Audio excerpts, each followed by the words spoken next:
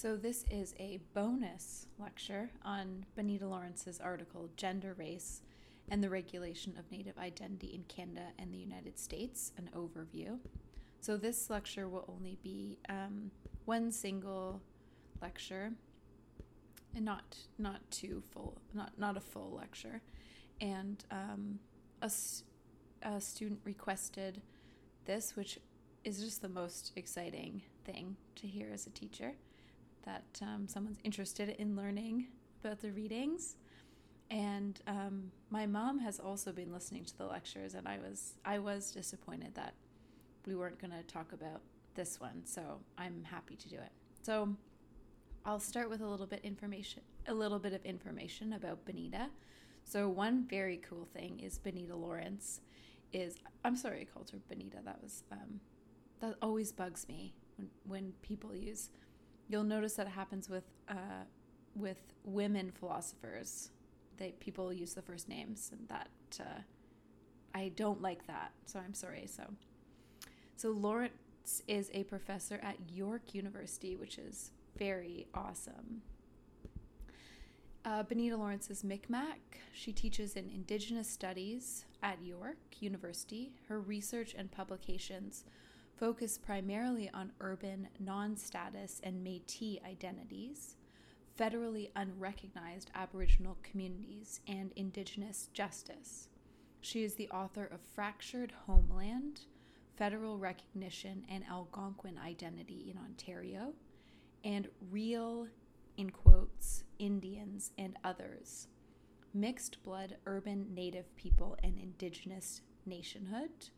She is also the author of, I'm sorry, I'm really going to butcher these words, Nindla Owi in Clan, Mi'kmaq Sojourns in England, a historical novel spanning 500 years of Mi'kmaq history, both in the Atlantic, in the Canadian Atlantic and in London. So let's dive into the article. So in this article, Lawrence talks about what it means or how First Nations identities have been regulated in both Canada and the United States. And she describes this in terms of a discourse, which is, I think, a really interesting way to think about how the regulation of identities, like this one, which is regulated by government statutes, is understood. So she says that the effect of these regulatory regimes might best be understood in terms of a discourse, and she says in the sense that Foucault used the term, which is that a way of seeing life is produced and reproduced by rules, systems, and procedures. So you might think about this as a sort of feedback loop that happens, and this is something that Lawrence describes throughout the article, where the Canadian colonial government created these rules, legislated quote-unquote Indianness, and what happened was, over centuries, a sort of feedback between real First Nations people and this regulation creates, internalizes these identities as well. So that might be one way to think about what it means for the effect of regulatory regimes to be a discourse, kind of the way it goes back and forth, right? It's absorbed by First Nations people because it's imposed on them for hundreds of years, and then becomes internalized, and then it influences the continued regulation. So this is something that Benita Lawrence talks about in the context of the sexism that was imposed on First Nations people by these regulations, that becomes internalized. And then as the centuries goes on, it changes the discussion, right? Suddenly these generations of First Nations people have been excluded from their community because these regulations. And then that starts to become the way First Nations identities are understood by even their own people, or just these things become internalized.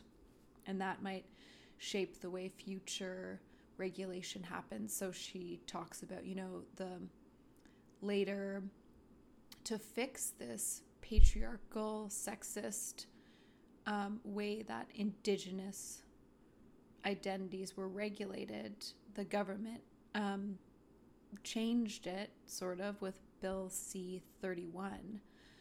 But there was pushback from the community because, this impacted these communities. And, one thing Lawrence mentions is, once again, even though it's good that that Indigenous or First Nations women are not being excluded from being identified as First Nation under these statutes, it still is about the colonial government regulating identities. Okay, so Lawrence says that the regulatory regime in Canada is called the Indian Act. And she says it provides ways of understanding Native identity, organizing a conceptual framework. And this conceptual framework has shaped contemporary Native life in ways that are now so familiar as to almost seem, quote, natural.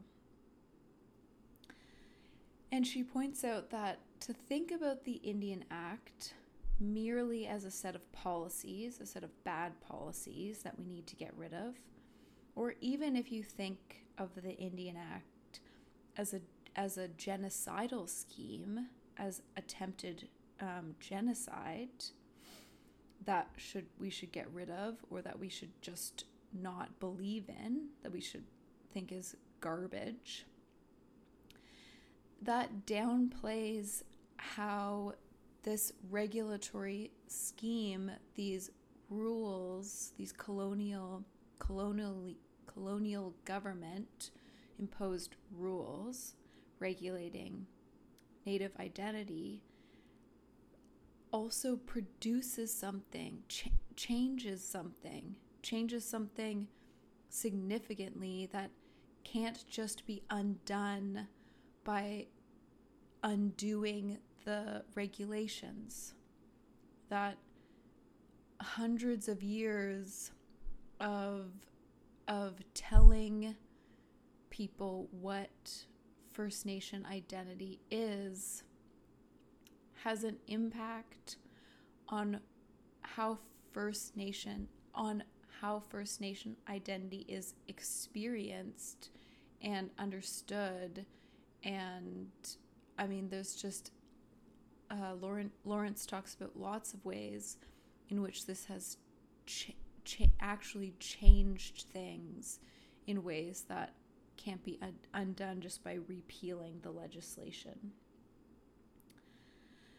She says, to speak of how pervasively the Indian Act in Canada or federal Indian legislation in the U.S. has permeated the ways in which Native peoples think of themselves is not, this is important, is not to deny Native people the agency to move beyond its logic, nor does it suggest that traditional ways of understanding self in relation to other people and the land have been entirely erased.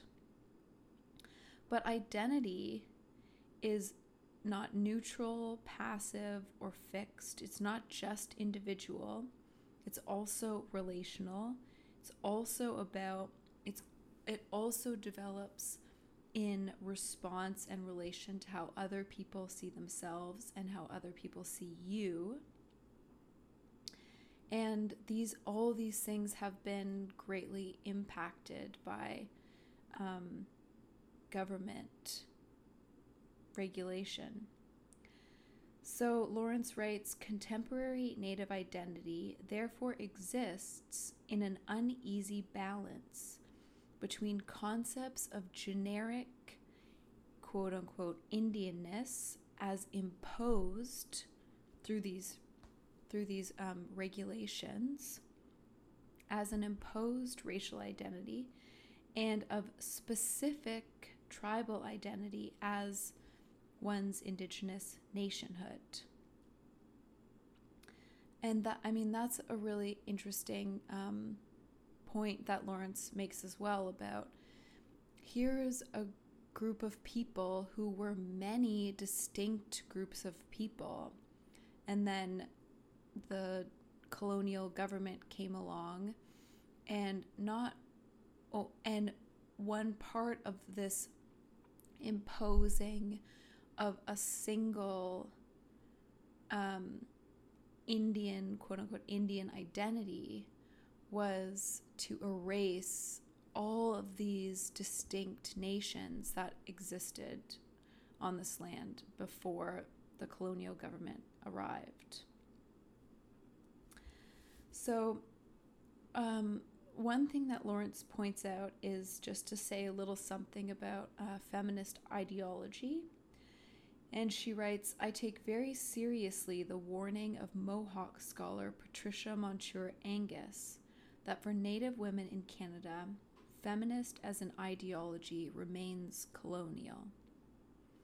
On the other hand, she writes, I also agree with writers such as Paula Gunn Allen, Languna Pueblo, and Janice Acus, Cree Métis Saulteaux, who explore how colonization has always been a gendered process, and how the Church in particular has very specifically attacked the social status of Native women as a way of undermining the power of Native societies in general.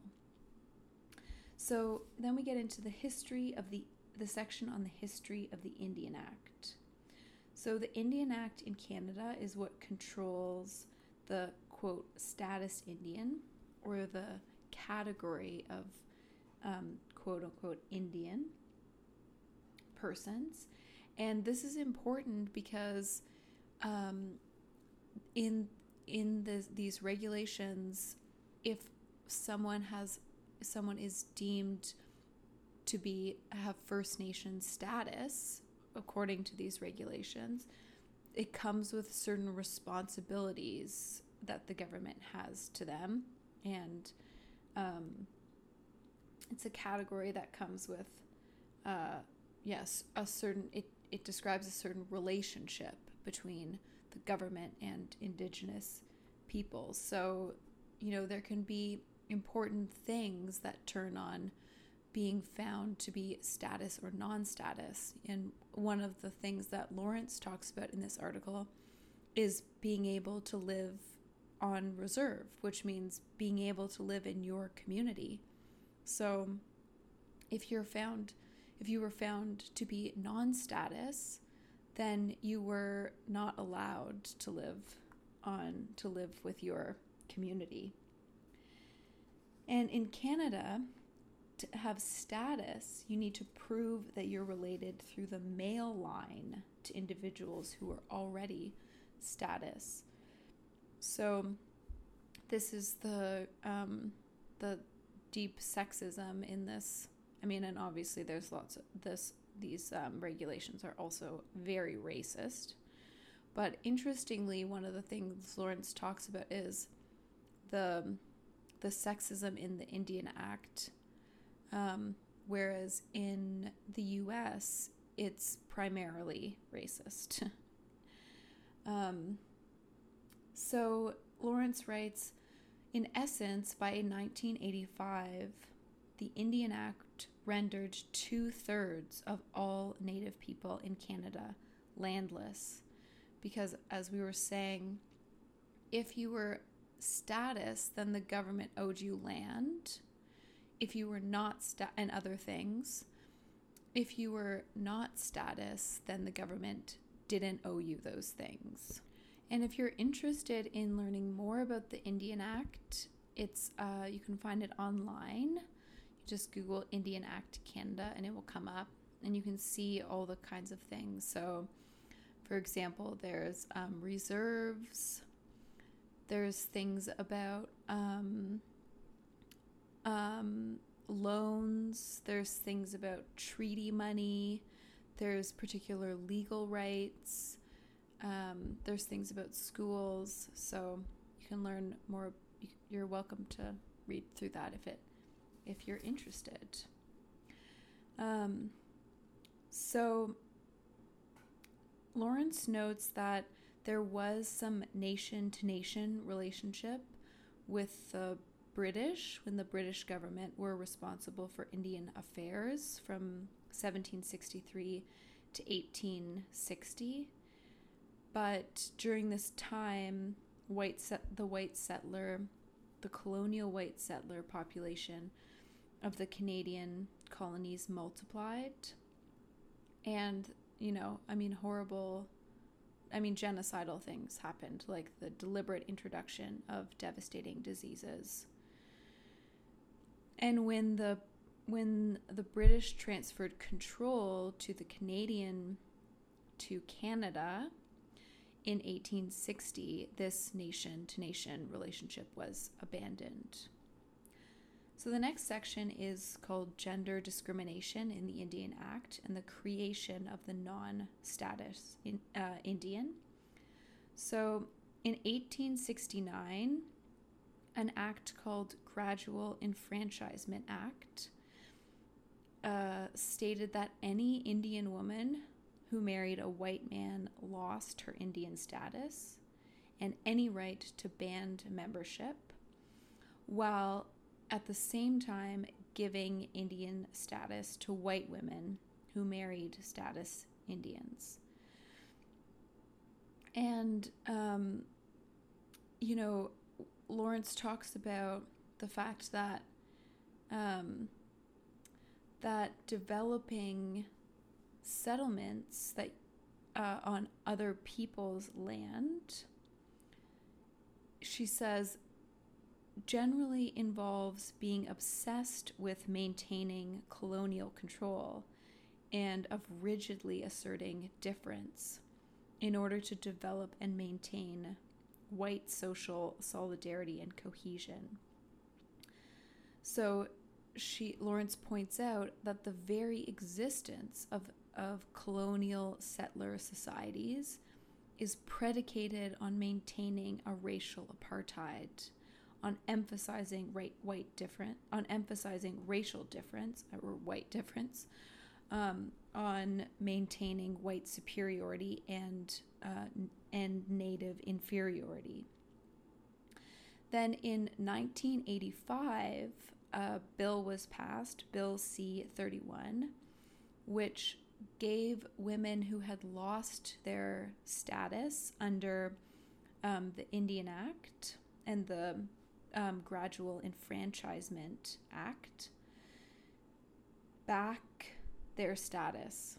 So Lawrence writes that in 1985, when Bill C-31 was passed, there were only 350,000 status Indians left in Canada, and approximately 100,000 individuals regained their status because of Bill C-31 by 1995. But as Lawrence points out, the damage had been caused demographically and culturally by the loss of status of so many Native women for a century prior to 1985, and this damage is incalculable. So the next section is on racial restrictions in the Indian Act. So also in the Gradual Enfranchisement Act of 1869, there was a blood quantum requirement, which is the requirement that Lawrence tells us is, used in the US. And there was a very interesting point made in this article about the blood quantum requirement. So the blood quantum requirement is just this idea that you have to have a certain amount of, quote, First Nation blood in order to qualify as a status. But one of the things that was pointed out in this article is, as generations go on, there's just, of course, mixing happens between people, and the blood quantum will just go down over time. It would be real. I mean, you'd have to regulate who people had children with in a really bizarre way to ensure that it didn't. And so one issue, I mean, there's so many problems with the blood quantum thing. I mean, with the regulation of identity itself, but the blood quantum way of doing it, it's pointed out in this article, will just eventually inevitably lead to the on paper extinction of First Nations people. So the blood quantum requirement was added for the first time in the Gradual Enfranchisement Act to the definition of, quote, Indian. And Lawrence also tells us that the numbered treaties, so Canada also has treaties that have various numbers with First Nations peoples across Canada. And these numbered treaties were crucial projects of forcibly identifying and segregating Indians from the group that was called, quote unquote, half-breeds, which is like a horrible Lord Voldemort Harry Potter word. And this is totally regardless of how individuals see themselves. So the next section is the implications of the Indian Act division. And Lawrence says, you know, if this history clarifies anything, it's that in Canada, both Indian and Métis identity have been shaped to a phenomenal extent by discriminatory legislation under the Indian Act. And this has just excluded huge groups of people from their legal rights and access to land because of this rigidity with racial categories created and maintained under the Indian Act, and has led to this issue of this idea of inherent cultural difference that's the product of racial mixing, that somehow racial mixing leads to some kind of significant inherent cultural difference. So Lawrence says, look, the fact is that while these divisions between Métis and First Nations were created, I mean, this idea that there is a difference itself was created and imposed by the Indian Act in a very artificial manner. They have nevertheless become real differences in experiences. So this on paper, disconnected from people's experience of identity, creation of identity, was then creates real differences in people's experiences, in where they can live, in the community they are allowed to identify with, and cultures that they can be a part of, and I mean, yeah, and that just continues for generations. So the next section, redefining Indianness under Bill C-31, is about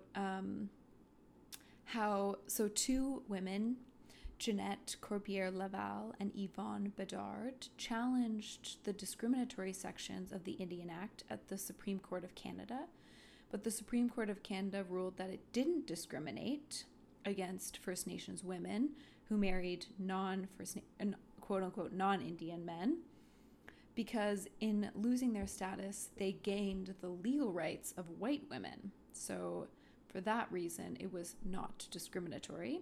That was 1971. Then Sandra Lovelace took her case to the UN Human Rights Committee and won in 1981. And Canada was found to be in violation of the International Covenant on Political and Civil Rights. And when you take something to an international court, it's not binding on Canadian courts. So Canada doesn't have to follow these decisions, but they're kind of they're more political. So it looks really bad, and it can help put political pressure on Canada to do something. So in response to this, Bill C-31 was created, which, as we know, changed some of these sexist provisions. But as Lawrence points out, inequalities had already been created by the Indian Act, and some people had been empowered by these regulations, and other people, like First Nations women, had been discriminated against and had lost status because of these things. But there are quote unquote opening up Native identity in these directions was once again something communities didn't have control over. So once again, regulation of identities being imposed on communities by the government, and just completely changing these communities in the stroke of a pen after centuries of it being different. So Lawrence writes, gender has thus been crucial to determining not only who has been able to stay in Native communities, but who has been called, quote, mixed blood and externalized as such. These beliefs are only rendered more powerful by the strongly protectionist attitudes towards preserving Native cultures, as it is lived on reserves at present, where outsiders may be seen as profoundly threatening to community identities, because outsider presence has been threatening. The outsider presence has been attempting to erase these identities. So that fear is that fear is real. I'm going to skip over the section on the US. You can read that. It's a couple pages, but I'm just going to try to wrap up. So in the States, it's similar, but based on blood quantum. And Lawrence talks about just all the incredibly racist ways that this idea of blood quantum was trying to discover. And one thing I want to talk about before we go is the way that these regulations impose tradition on First Nations communities. So Lawrence talked a lot about the way that in court First Nations proved they were, quote, authentic First Nations community was by basically their community has to stand still and still practice things and be they were hundreds of years ago, as if they can't also evolve and change over time like other communities do, that somehow evolving over time, or the inevitable mixing of cultures over time, is proof that they are no longer authentic First Nations communities. Which, if you've gone traveling, you see some of this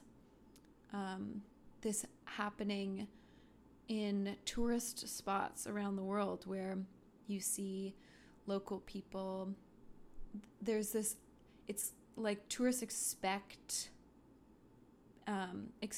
these traditional ways to be performed for them in a weird, so many weird things in the world to think about, eh? So just finish up. So she talks about comparing the choices offered by colonial regulation of Indianness, the highly patriarchal system of the Indian Act with its covert regulation of blood quantum, versus the apparently gender-neutral systems of blood quantum in the US that is overtly race-based. So Lawrence writes, we see that one system, Canada, generates high levels of sexism along with racism, while the other generates high levels of racism and, I'm sure, also sexism. So the last section is reframing pre-colonial identities in a post-colonial world. So she writes, for generations in both Canada and the US, a narrow but powerful sense of Native identity has been fueled by the profound gap between the lived experiences of the majority of Native people and the increasingly exclusive intellectual enclaves where most theory on identity is produced. Given such high demands from all quarters for so-called authenticity, to engage openly in work that challenges essentialist views and risks blurring the set boundaries between Native people and non-Native people appears dangerous. Western imagination has painted the world as populated by endangered authenticities. It is important for Native people and colonial settlers to critically question common sense notions about authentic nativeness, as well as ways of thinking about nationhood and tradition that suggest that they can emerge unscathed from centuries of colonialization and be immediately and easily accessible to us. And one line that Lawrence has that really stood out to me was this line about that there's no risk-free space in which to explore Native identities. Because the regulation of Native identity and the erasure of Native identity is a real way that over centuries the genocide of these people and these many diverse communities and groups has been erased and regulated. And so it's not a risk-free thing to try to explore critically these things. And that's the end of our Benita Lawrence lecture, and I'll see you next week.